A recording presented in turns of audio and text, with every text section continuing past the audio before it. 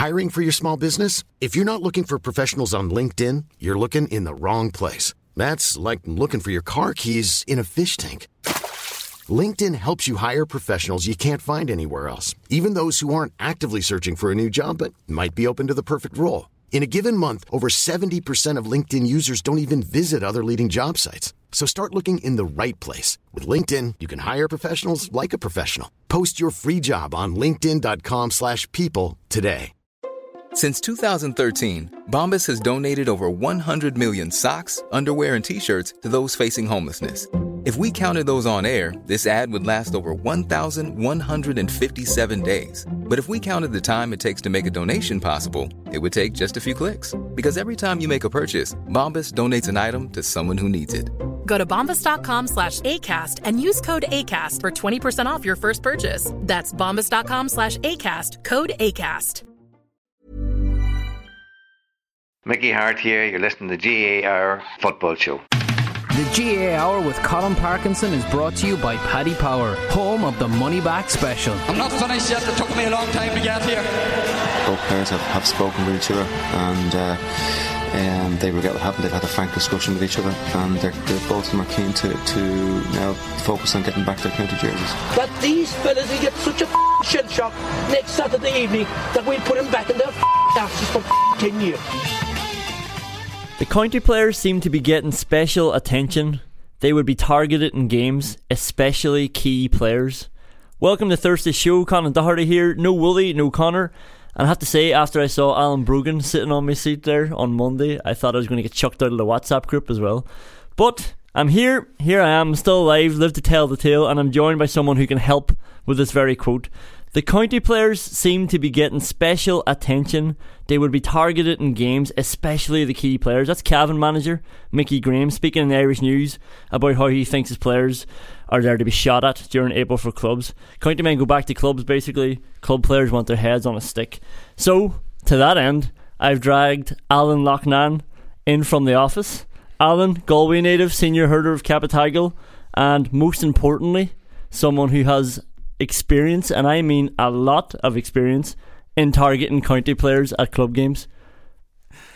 Oh, that's quite an intro you've given me there now. I feel like you've completely misled people on my experience targeting county players, but yeah, I have marked a couple, but I would not say I've targeted them. I'd say you're a spoiler. I'd say you're the dogs that they send in. Go get them. Without doubt, I'm a spoiler.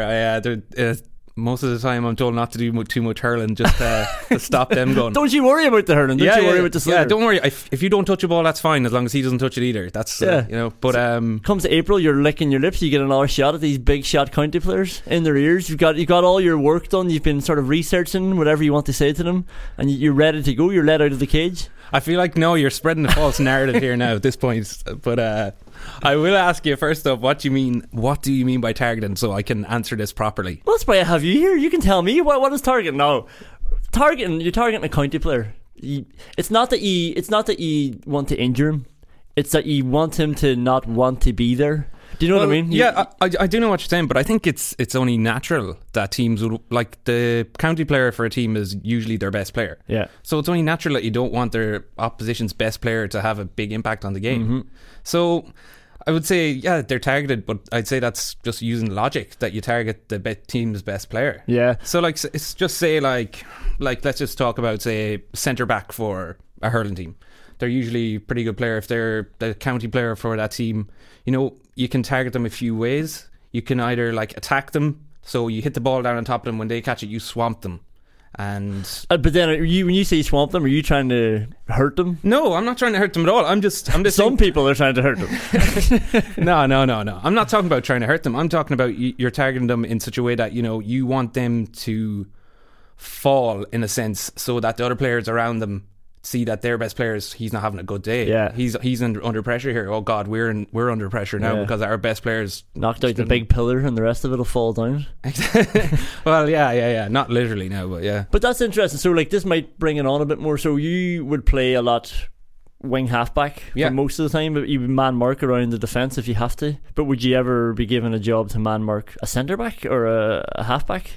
I would say, we have played teams in the past, where their county player was playing centre back, and we've had plans, you know, to take them on and put them into positions they're uncomfortable in, I'd say.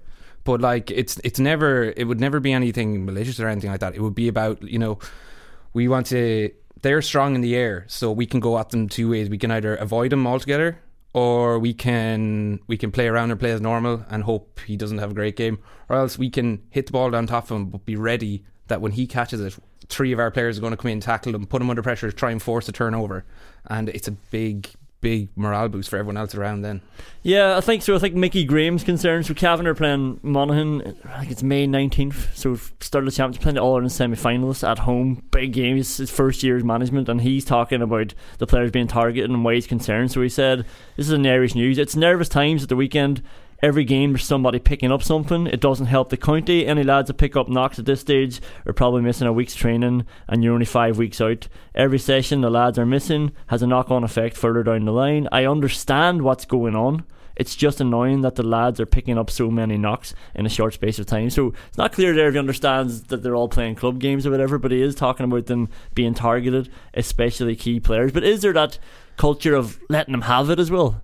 Well, like, yeah, obviously I'm not saying that that doesn't go on, but I would certainly say that, yeah, there probably is some teams out there that, you know, if they get a chance to hit their best player within the laws of the game that they don't get sent off, I'd say they're being encouraged to take it. But like, why wouldn't you? But why wouldn't you? Why wouldn't you injure the best player? Well, no, but why wouldn't you, if you have the chance to make a big hit on someone, like, you're not going to pull out? Yeah. You know? No, that's absolutely fair, like, you know. But I what I do, like, obviously within the laws of the game. But yeah, I'm sure there is. Look, I'm not going to sit here and say everyone's golden and all might and all that, but I'm sure, yeah, maybe some teams are.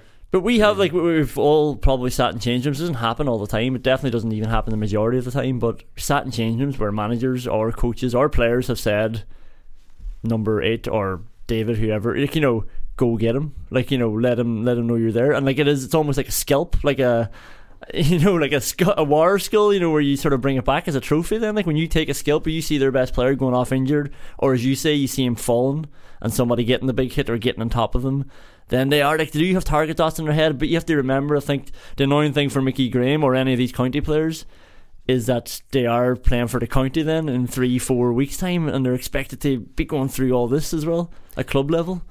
Yeah, and that's true. And I suppose, like, I don't know what the figures are on this, but you do, in my experience, you do see a lot of county players getting yellow cards and things like that on the pitch, and you wonder if that's the direct relations, like they're getting dogged on the pitch and they lash back and they get a card and they're the one who gets caught. So I don't know what the figures are on that, but just a little observation. I remember we were playing minor championship one time, this was back in Derry, and we had the best minor in Derry. He was called Emmett Green. He was like legendary at the time. He was coming through and everybody knew about him. He was playing for Ireland and stuff at underage level, and this sort of fight broke out anyway because everyone was always targeting him. But no, he was big, strong, you couldn't really stop him. But then this fight broke out, and then this guy had obviously been waiting for this moment for like 7 weeks, and he stood back, his eyes were bulging, his fists were clenched, and he was shaking as well, and he goes, "I'm not afraid of you, Emmett Green." And your man Emmett was like, "Who the hell are you?" What is going on here? Yeah, but it shows you, like, so it was so insignificant to him, but this was this guy's big moment. Like, I'm going to take on Emmett Green and I'm going to show him I'm not afraid of him. Like, I don't mean to put you on trial here, Alan. I like what you do, I respect what you do, and I think there's a definite need for people like you out there. People like me, right? But I want to talk about drink bans now. This is another reason why you're in. So we're talking about targeting county players and drink bans. That's why we have Alan in. So Lee Keegan has been in the press all week, and so he's giving out about drink bans and the idea that you have to sort of go off it in a blanket ban for 9-10 months or whatever it is. So you're nearly 30 and you can't go drinking. You sit in the pub even having a Mai Waddy and the heads are staring over at you. Why is he in here? If you can't have a normal life like that, what's the point? I think it's just a culture within GAA. I always look at professional sports, and particularly rugby. They have a few beers after the game and they train 2 days later and perform at the highest level the week after. That's the way the GAA should look at it as well. It's part and parcel of life. If you can't enjoy life with a bit of success, or even if you lose, have a few beers with your teammates, That's part of sport, and you have to have that as well. There has to be balance. If you always are locked into GAA, what is there out there for yourself? And it's just an interesting way of looking at it. Like, it's not like, you know, we all want to, like, oh, let's let the lads loose. We all just want to have a big party or whatever, like, you know. But it is the idea that you're not allowed to do it. And part of me thinks the club managers love this idea of a drink ban. Well, I'd agree, and I disagree as well at that. I'm going to contradict myself, but I would have thought maybe 3 or 4 years ago that would have definitely been the case, that managers would be like that at club level as well, that you couldn't be seen with it. But I do think more in recent years that managers are more like, trust the players a little bit more, especially from my experience anyway, that they're convinced enough that lads aren't going to go do the dog in it, you know, the week of a game or the week before a game. And I think that's the right way. But is it not like, it's not even, sometimes I think they're not even thinking about it, say nutritionally or, you know, whatever you're putting into your body. I just think a lot of it is just mental. Like, they love a bit of self-sacrifice, and like a drink ban is an easy way to instill discipline, and it's an easy way to see who steps out of line. There's a clear metric: if you drink, you stepped out of line.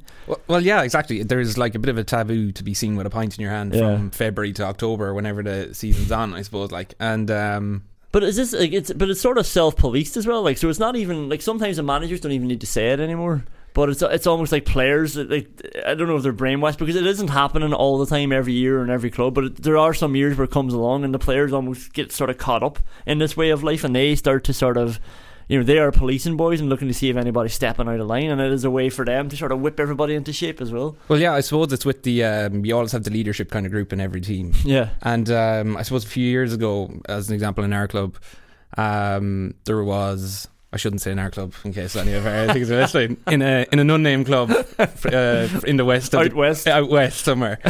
There was a 21st for one of the lads on at the weekend, and you know, most of the team were at it because there was a guy that was involved in the team. Lads went and had a few pints, and that was grand. We're back at training on Tuesday. We'll find out who's been drinking. Yeah, there was a bit of a group call at training, and lads were asked, you know, who was drinking at the weekend, and could you put up your hands? Like a team meeting about this? Like, it was just, at the end of training, just called in. Everyone was called in. Oh, into the changing rooms? No, it wasn't anything as formal as that. Now, look, I might be over-egging it a bit here, but it was just more of an informal call in, just like, you know, who was drinking at the weekend, and you know what, like, everyone put up their hands. 27 people just putting their hands up. And let's be honest now, we had a few county representatives at the time, and they put up their hand as well. Like, so then a couple of the older lads who had been there, you know, saying it's 6 weeks out of the championship, lads, what are you doing? And I was like, come on, that's 6 weeks. You know, it's never going to be in your system. So, do you think that's okay to be drinking 6 weeks out, and a couple of you looking at each other, just nodding your heads slowly? Yeah, just looking solemn, you know, trying to do the old contrite look. Yeah, 6 weeks is a long time. Do you have a bracket where you allow yourself to? You know what, like, I don't necessarily believe in drink bans anymore. Like, I wouldn't. No, that's gonna sound like, yeah, you know, I'm that's out. Your catchphrase. Yeah, you're out every night. I don't believe in drink bans. Yeah, I'm out pints, lads. How's that? No. Like, I would try to. I'd never go wild anyway during the year. Like, if we've games going up, you just wouldn't go wild anyway. But maybe like 10 days beforehand, I wouldn't touch anything. But like, I might. But 11 days is fine. 11 days is fine. No, but like, I'm not saying like the 2 weeks before that I'll be like going mad. But if my mates are out having pints and one of my friends is going away or something like that, I'll go out and I'll have a pint with them. And it's you know, that one pint isn't going to affect me when it comes to championship and running for a ball. Like, you know. See, this is the interesting thing I think about the drink ban, right? So I'm not even. Because the thing I hate about the drink ban, again, it's not about the desire to drink and boys should be allowed to get pissed or whatever else. It's just like, it's as arbitrary as a crisp ban or something. You know, I know drinking's a bit, you know, it can be a bit worse for you in the long run or whatever, but you know, it's just the one thing that people hone in on, and it's just that culture then that people pick up on. But like, I think unless you're actually going to monitor every single thing that you could be doing to assess your performance, then, like, you know, I don't know why you're sort of focusing on that specifically. Well, yeah, I suppose like it does. There clearly is effects. You know, when you go drink heavily, you know, it affects your sport performance if you're doing it the whole time. You know, and if you're doing it the 4 games, there's no doubting that. But the way I would always see it is like, if there's somebody who's drinking the night before a game, or he's been drinking just all the time throughout the season, and then he's still better than me. You know, I know there's probably a discipline element to it, that like, at some level, and a bit of respect, I suppose, for your teammates and the training you're doing. But if he's still better than me come the Sunday, it's like, well, geez, that's my fault. Like, you know, I should be getting ahead of him if it's so bad for you. Yeah. But I suppose there's a bit of it as well. You know, you're talking about lads stepping out of line and lads putting in the effort, and I suppose that would come under the line is that this guy is that good that when he drinks like this or is, you know, partying like this, he's still one of our best players. Imagine if he actually applied himself and thing like that. And it's a bit like lads are putting in an effort, you know, and not everyone's the same level. So obviously, like you were saying, you're not as good as this guy, but like you're trying your hardest to be there for the team, do everything. That guy's not really doing that. Yeah. You know? And I feel like that would spread through the rest of the team as well. But I think that's absolutely fair. Like, and there is a discipline element to it. But I think if you want to deter that guy in the long run, then the best way to self-police, rather than, you know, just saying to boys, you can't drink forever, or shut up while we're stretching. What is that, by the way? Like, you know, when you're doing a cool down, or shut up and concentrate on your hamstring stretch. I can do it while I'm talking. Do you want lads to enjoy the training or not? Like, come on. Exactly. But the main deterrent for him drinking should be when he comes back to training on Tuesday, that you're actually training is so tough. And so, like, I don't mean it's slogs of running and all, but the other boys are at the pitch and it's sharp and intense and they're driving into each other. And, like, you know, this guy thinks, Jesus, I do not want to feel like that again come Tuesday. Like, so you need to, as a group, make training so hard that he won't want to go out drinking. He'll want to be ready for training the next time. Yeah, but that'll bring us completely onto a different debate, like about, you know, we start training in January, February or whatever like that, and we might play a championship game in April and then you've 3 months, 4 months break. So how are lads going to be at the pitch every night, you know, at this fever pitch of a pace? You know, it's not really possible. So, but we're not going to get into that now. The championship structures need to change. I'm not getting into that. Look, here's how we fix it, right? Willie will have a stroke if he hears me talking about championship structures, especially when he's not here.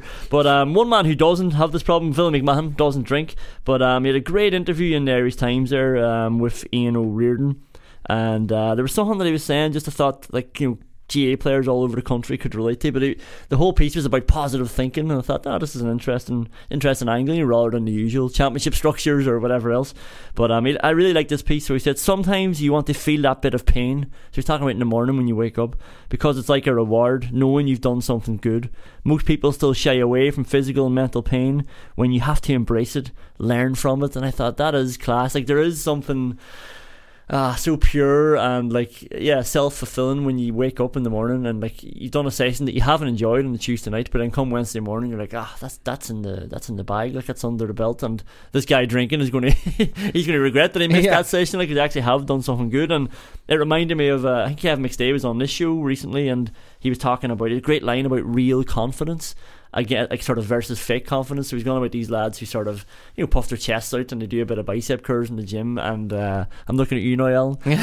No, but they're sort of portraying this confidence, but they don't really have it in them. When something goes bad, like, and I've done this myself, if you're not, like, you know, doing as much training as you can, something starts going bad in a game, you feel like a bit of a fraud then, like, or like you're going to get exposed. You're always waiting for the moment that you're going to get exposed, but when you've done the work, you've done all the runs, you've eaten right, you haven't drank, so maybe that's where it comes in handy. It's a mentality, like, you know then that you can overcome the first obstacle, and you sort of deserve to win. Well, yeah. Well, look, I'm going to get all philosophical here now. I'm going to reference a book, but I read this book called Mind Gym by Gary Mack, and there's a line in it that he says confidence comes from over preparation.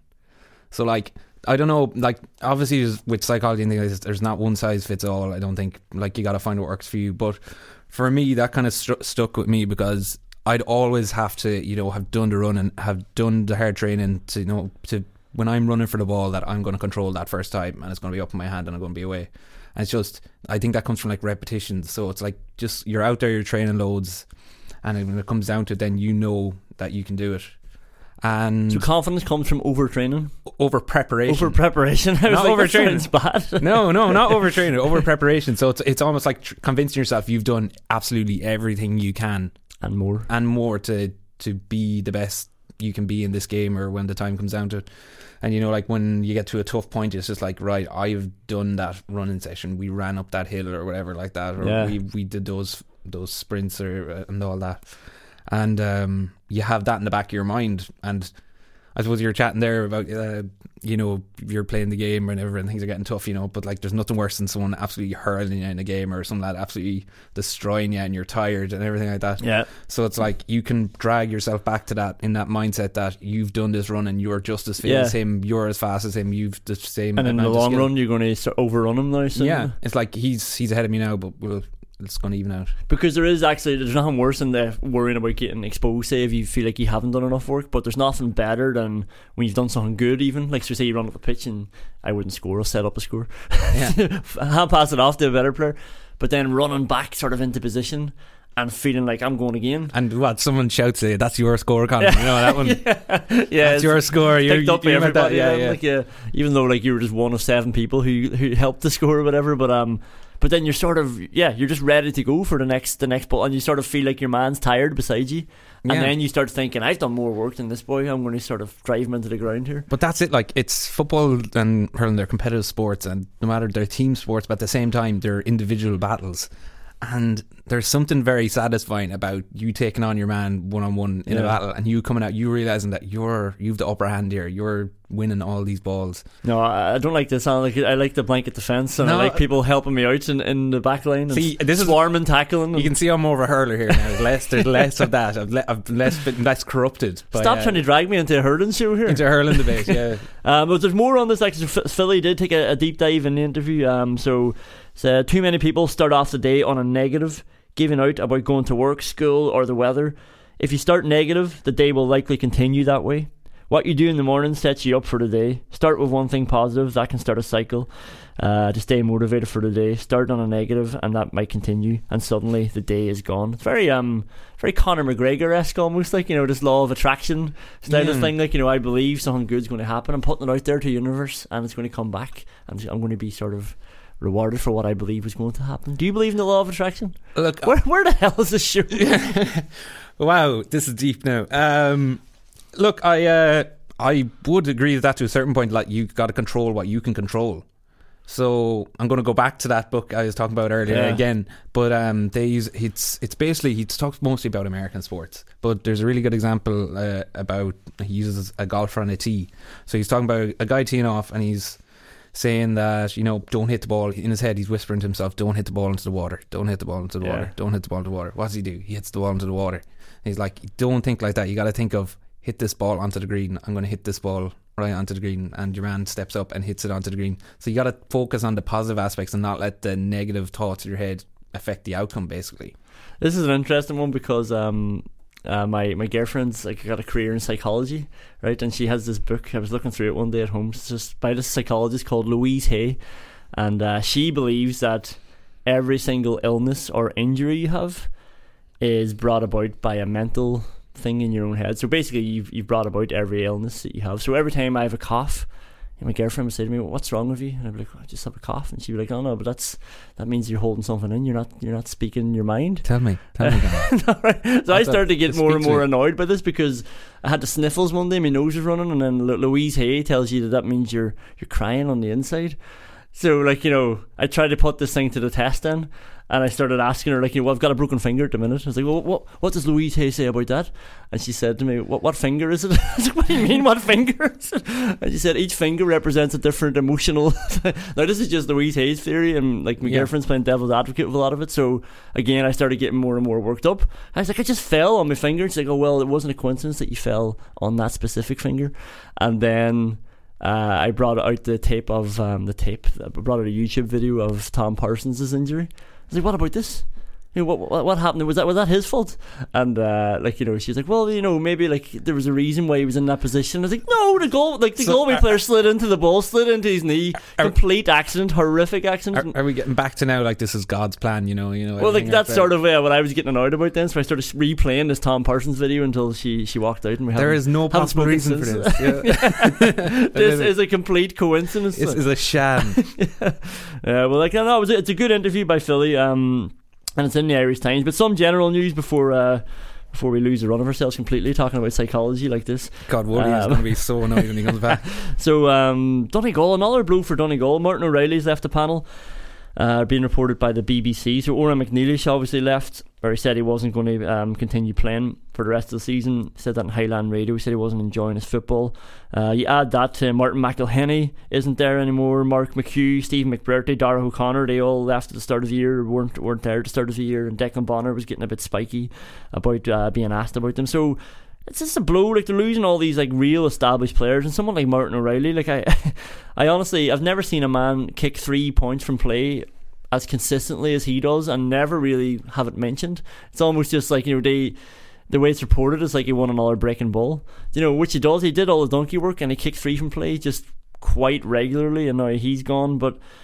And then Donegal, obviously, it's a repeat of the Ulster finals. They were playing Fermanagh away in the first round, so it's not an easy one. They got Tyrone in the semi-finals, and remember Donegal last year.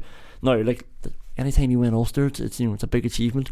But last year they had the beauty of Monaghan beating Tyrone for them, and then Fermanagh beating Monaghan. So they didn't have to play Tyrone or Monaghan, which generally you'd have to at least beat one of them, if not two, to win Ulster. Like that's the way it is. They're the three big teams at the minute.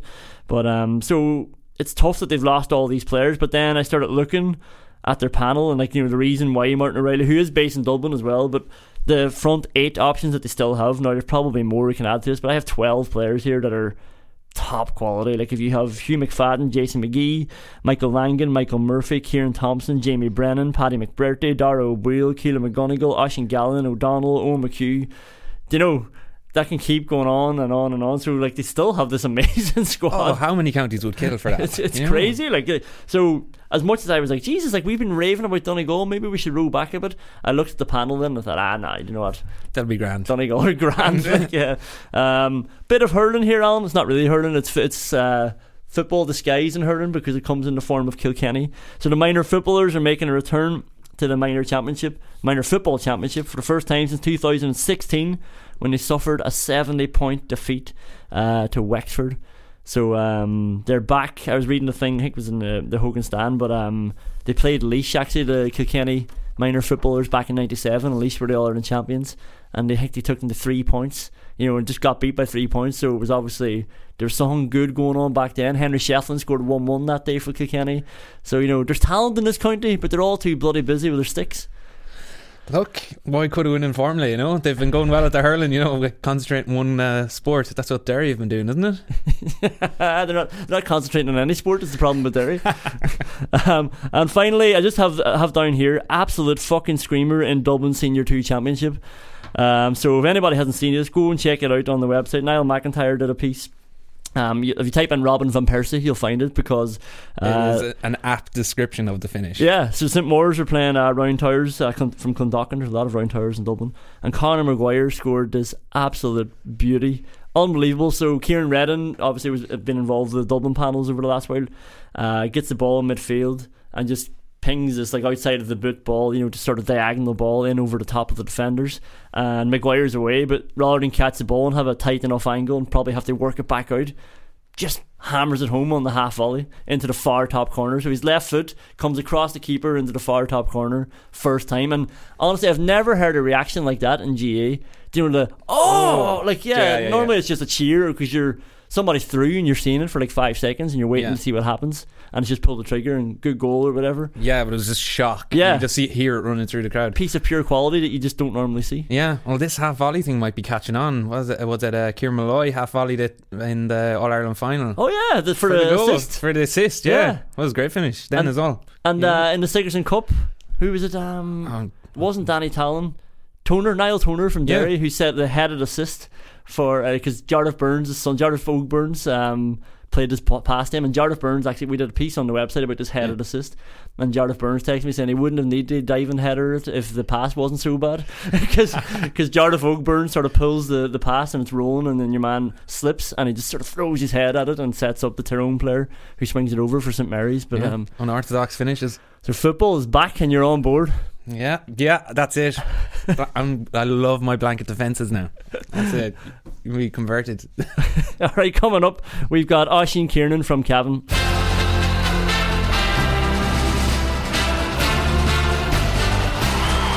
Conan Doherty, who's a fantastic analyst, and I really heed what he would say in your programme. I think Tyrone are going to win. I'm going to go with them. As much as I predicted Dublin to win the All-Ireland at the start of the year, I just think Tyrone are going too well. They're unaffected by the other team, too well set up. I think they've been preparing for Dublin for 2 years. They're ready for them. I'm going to go with them.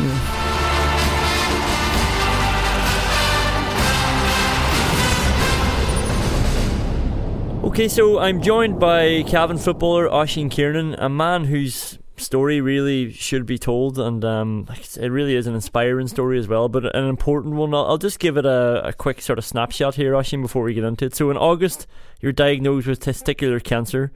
In November, you played for Castlereaghan against Coleraine in the Ulster Championship. In February, you finished chemo, your fourth bout of chemo, and in March, you came on against the All-Ireland champions Dublin for Cavan in the National League. So how are you today, Oisín? Yeah, very good now. Very good today. Thanks. All going well. Thanks. And you're like 100%. You're back flat out training. Are you with the club now at the minute? Yeah, back fully training. We're with the club for the month of April, and championship next month. Then with Cavan. But yeah, back fully training and all going well. Thanks for that. And do you feel like you had do you feel like you've lost anything from before or anything like that, or are you just feeling exactly like you did before the summer? Not that I've really lost that, and it's hard to tell really, because you just coming back, I suppose every session is getting better and better. But not so much I've lost anything at all really. No, I don't think I have. Yeah, well, do you want to go back to August? Like, how did you start to notice something might not be right? Just in the middle of the championship with Castlereaghan, I could find it wasn't even a lump as such, but more a divot or a kind of roughness down one of the testicles. And I didn't say that, and I didn't think much of it at the time. We were going well at football, so I didn't think much of it really. We played, that was before the Rammer game, I just noticed that. We played Rammer, then we played Ballina, and before the Kingscourt game, which was the quarter final, I just mentioned to my father saying that I could find a bit of roughness, and he just advised me to go to the GP in Cool. My dad had testicular cancer twice, so he is through that. But so I went over to him and I got sent for a scan then the next morning. And the man that was doing the scan actually said that your GP will be on to you next week or so, but he rang an hour later and called me back over. So I knew at that point then that there was obviously something up. So we headed over to him then, and he diagnosed me with testicular cancer. I asked him then could I play the Saturday, and he said no, we couldn't risk it. So that was the start of it really. So after he told you have testicular cancer, your first thought was, can I play on Saturday? Well, going over, I wanted to play Saturday, so that was kind of in my head. So that was one of the first questions. It was obviously a bit of a shock, but I didn't. It was just something that we had to get. He told me I'd have to get an operation, so I was just get the operation. And I was hoping I could play Saturday because I felt so good. That's the thing about it. I was thinking about it, and I was thinking, sure, everything was going so well, and I felt so good, so fresh and fit and strong that I was thinking nothing could possibly be wrong. But I think that's the thing about cancer sometimes, isn't it? Yeah. And when you were in with the GP at the first time, like, could you tell maybe by his reaction, like, did you know something was up just by the conversations you were having with him? Yeah, we were chatting away. We were chatting about football and just general chat, and he was very calm. But once I just found once he examined me, I knew by his reaction, or I did know that he kind of changed a small bit. He said, we're going to have to send you for a scan straight away. I did know it was a bit of a change. Maybe at that point he knew, and obviously couldn't say that until he was sure, but I did realise at that point that maybe something wasn't right. It must have been very scary, Oisín. Not too bad. I don't know. Yeah, it was a wee bit of a shock, but I had great support, and Dad was through it, so he kind of just talked to me. Another man, the strength and conditioning coach at Cavan, Andre Quinn, he knew a lot about it too, so he talked to me, and it's not as big as maybe people think. Obviously, I was very lucky, but I think the thought of it is more scarier than it actually is. So I was lucky enough that way, and even on the way back, it was more people's reaction when I told the lads of football that night. It was more the reaction that kind of got me more by shock. I was a bit more shocked in that than else, but the sport was amazing. And that was the start of it then. So I got the operation. It was a couple of weeks later then, and I was obviously bedbound for a couple of days. But I still felt good.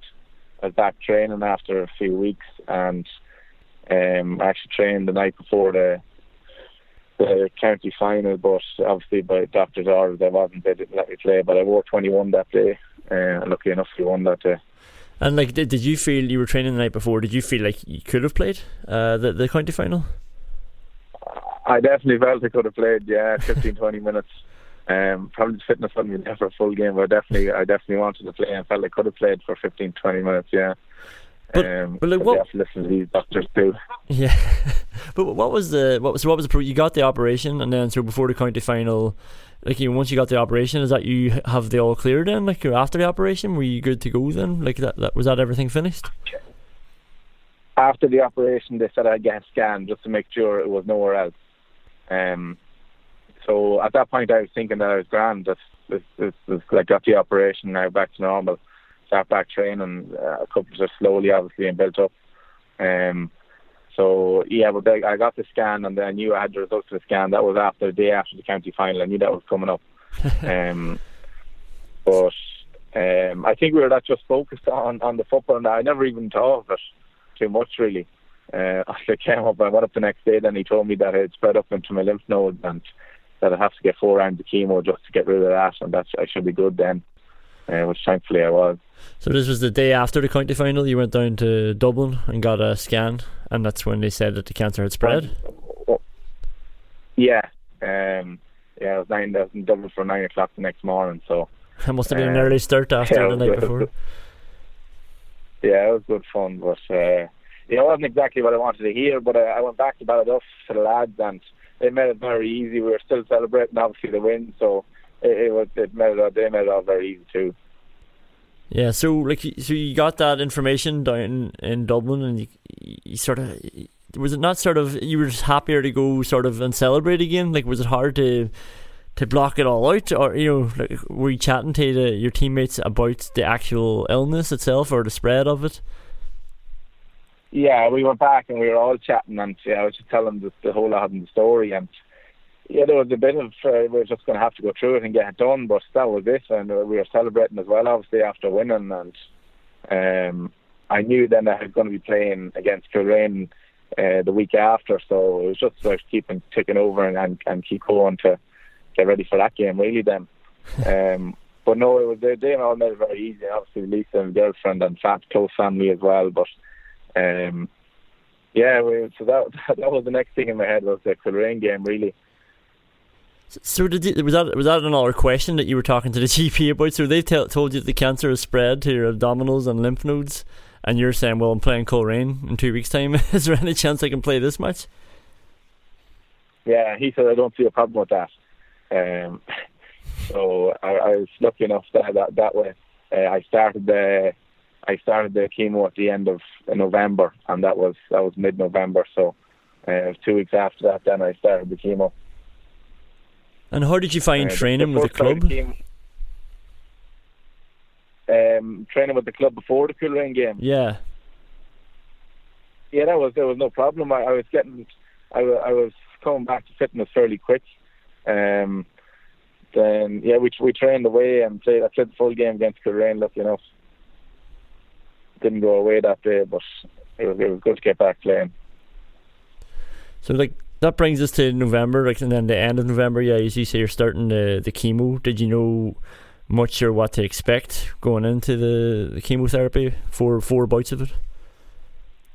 Not really. I heard of the side effects. They obviously tell you that what you could have, and the first one wasn't too bad at all. So I was 5 days in the matter, and then I had 2 weeks off. So I had four sessions of that. But after the first one, I didn't find much difference at all, really. Right. I was wondering what the chemo they were putting into me until the hair started falling out. But after 2, 3, 4, they obviously accumulated, and it got a bit worse that time. When I say worse, the energy went down, like taste buds, and I was on steroids. So at times I probably looked sick, but I didn't even feel sick really. I'd probably swollen up a bit and pale, and hair was gone. But I felt okay through it. I trained. He said to train away, let your body just do what it's able to.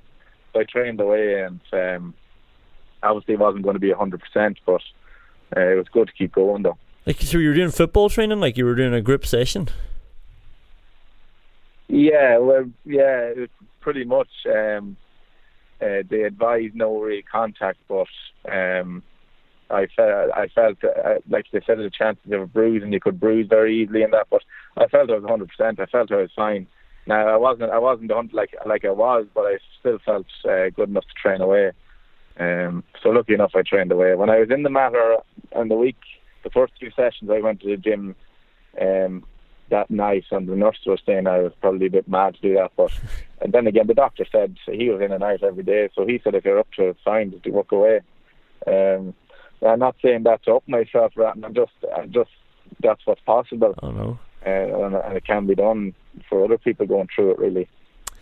And when you were in the gym, like, I'm not looking for specific numbers, but did you notice, like, was your strength still high? Like, were you doing strength training, or were you just keeping yourself taking over? I found my strength was still high. I don't know if that was the week of steroids, but I did find my strength was pretty much the same. Now, I felt if I pushed hard, I'd probably suffer the next morning a bit more. So that's why I learned after the first cup to just take it that bit easier, because the next morning you'd probably suffer if you did push that bit harder. But going for walks, and I had nice advice to do that. So yeah, it wasn't too bad. I just put a bit of tape and wrapped it around the port that the chemo was going through, so no one would ask any questions really. Jesus. So during the chemo, the club obviously had finished. He's lost that game, the Coleraine, but you're training with Cavan then at this stage. Like, was that always on your mind then, trying to make it back for the National League, or what was your target? Yeah, I didn't really set any targets as such, but I just wanted to get back playing football, so I was going to do everything I could to just get back as quick as possible. And yeah, I was lucky enough I was able to train a long way through it. Now, as I said, I wasn't 100%, but I think it stands to me then when I did get the all clear and did go back training, that the fitness came back fairly quick then, because I was tipping away. And then that must have been a big sort of achievement, like a personal achievement, I suppose, as well. But it must have been really something then, knowing that you were in the squad and then you came on. And of all teams you come on against Dublin. Like, what a way to sort of end the journey. Obviously, like, you've gone through the operation, you went through the chemo, and now you're coming on against Dublin with the all clear. Yeah. Well, it was nice. It was very good to get on. At the time, I wasn't thinking. I was just thinking of the game itself. I wasn't thinking anything like that. But yeah, it was great to get back, and I just kind of. It was more. I was mad to get back. I just wanted to prove that I wasn't going to let it stop me. The cancer stopped me doing that, and that really. So, it was kind of. It was not very nice to get back. Yeah. Did that help you in a sense? Like, I know, like, you talked about the support that you had from your teammates and stuff, but like, just the idea that you were always targeting something on the football calendar, like, something to focus on and to challenge yourself, and, like, rather than, as you say, sitting and feeling sick and maybe worrying a bit more than you would, you're just focusing on getting back for certain games or training as much as you can. Did that help along the way, do you think? Yeah, definitely. It helped massively. And that's what I was doing. It was a Castlerahan, it was the county final I wanted to get back, but then it was Coleraine, then it was back in training with Cav, and yeah, it was just keeping the head busy, I suppose, and it was very good for folks to just keep training away, and obviously the lads as well. In that with the lads, for the support was unbelievable too. So yeah, it definitely helped. Yeah, that massively. And like, so you've been with Castlerahan for 2 years now, but like, it must feel like a bit of a family that you're with them and all the support that they gave you. Yeah, definitely. That's what it's like. It's a big family. Lads are very tight knit, and I came down straight away and I was straight in. It's been unbelievable, really. It's great to win it as well in the second year. And hopefully we try and go and do it again now. And tell me this, Oisín, like, so you must sort of have a more appreciation of the GAA. Does that make sense? Or of just being able to play football? Like, we all sometimes, I think, get bogged down and, the struggles of it all and the stuff that we hate about it. But surely you, coming from your journey, you must just really sort of see the beauty and everything to do with it now. Yeah, definitely. And not even the club lads and the county lads, but even lads from different clubs, and the sport has been unreal. Yeah. Definitely you see that side of it too. It's a great community, I suppose. It definitely is. And you were saying appreciate. Yeah, you don't worry about the smaller things as much, I suppose. So yeah, we're quite laid back anyhow, but I'm probably a bit more laid back now. I saw Mickey Graham talking about his county players being targeted during club games. Are you one of those boys that's being targeted now, back in the club action? No. Well, my last Sunday was my first club game back, because I actually got a slight hamstring injury at the Dublin game, so I was just minding it. So last Sunday was our first game back, but against Kirkhill, but we've banned at it again now, so I'm looking forward to playing that game too. So you didn't get any bad welcome backs or anything like that? No, not really. Well, it's all the sport, so that's the way. Sometimes that's the way it is, but exactly. No, it's all good. Well, here, Oisín, thanks a million for your time, and honestly, congratulations. It really is some story and some journey that you've been through. No problem. Thanks very much. Alright, thanks a million. There is no show on Monday, but Willie will be back on the following Thursday, and we'll see you then. The GAA Hour with Colin Parkinson is brought to you by Paddy Power, home of the Money Back Special. I'm not finished yet. It took me a long time to get here. Both players have spoken with each other, and they regret what happened. They've had a frank discussion with each other, and both of them are keen to now focus on getting back their county jerseys. That these fellas will get such a shell shock next Saturday evening that we'll put them back in their asses for 10 years.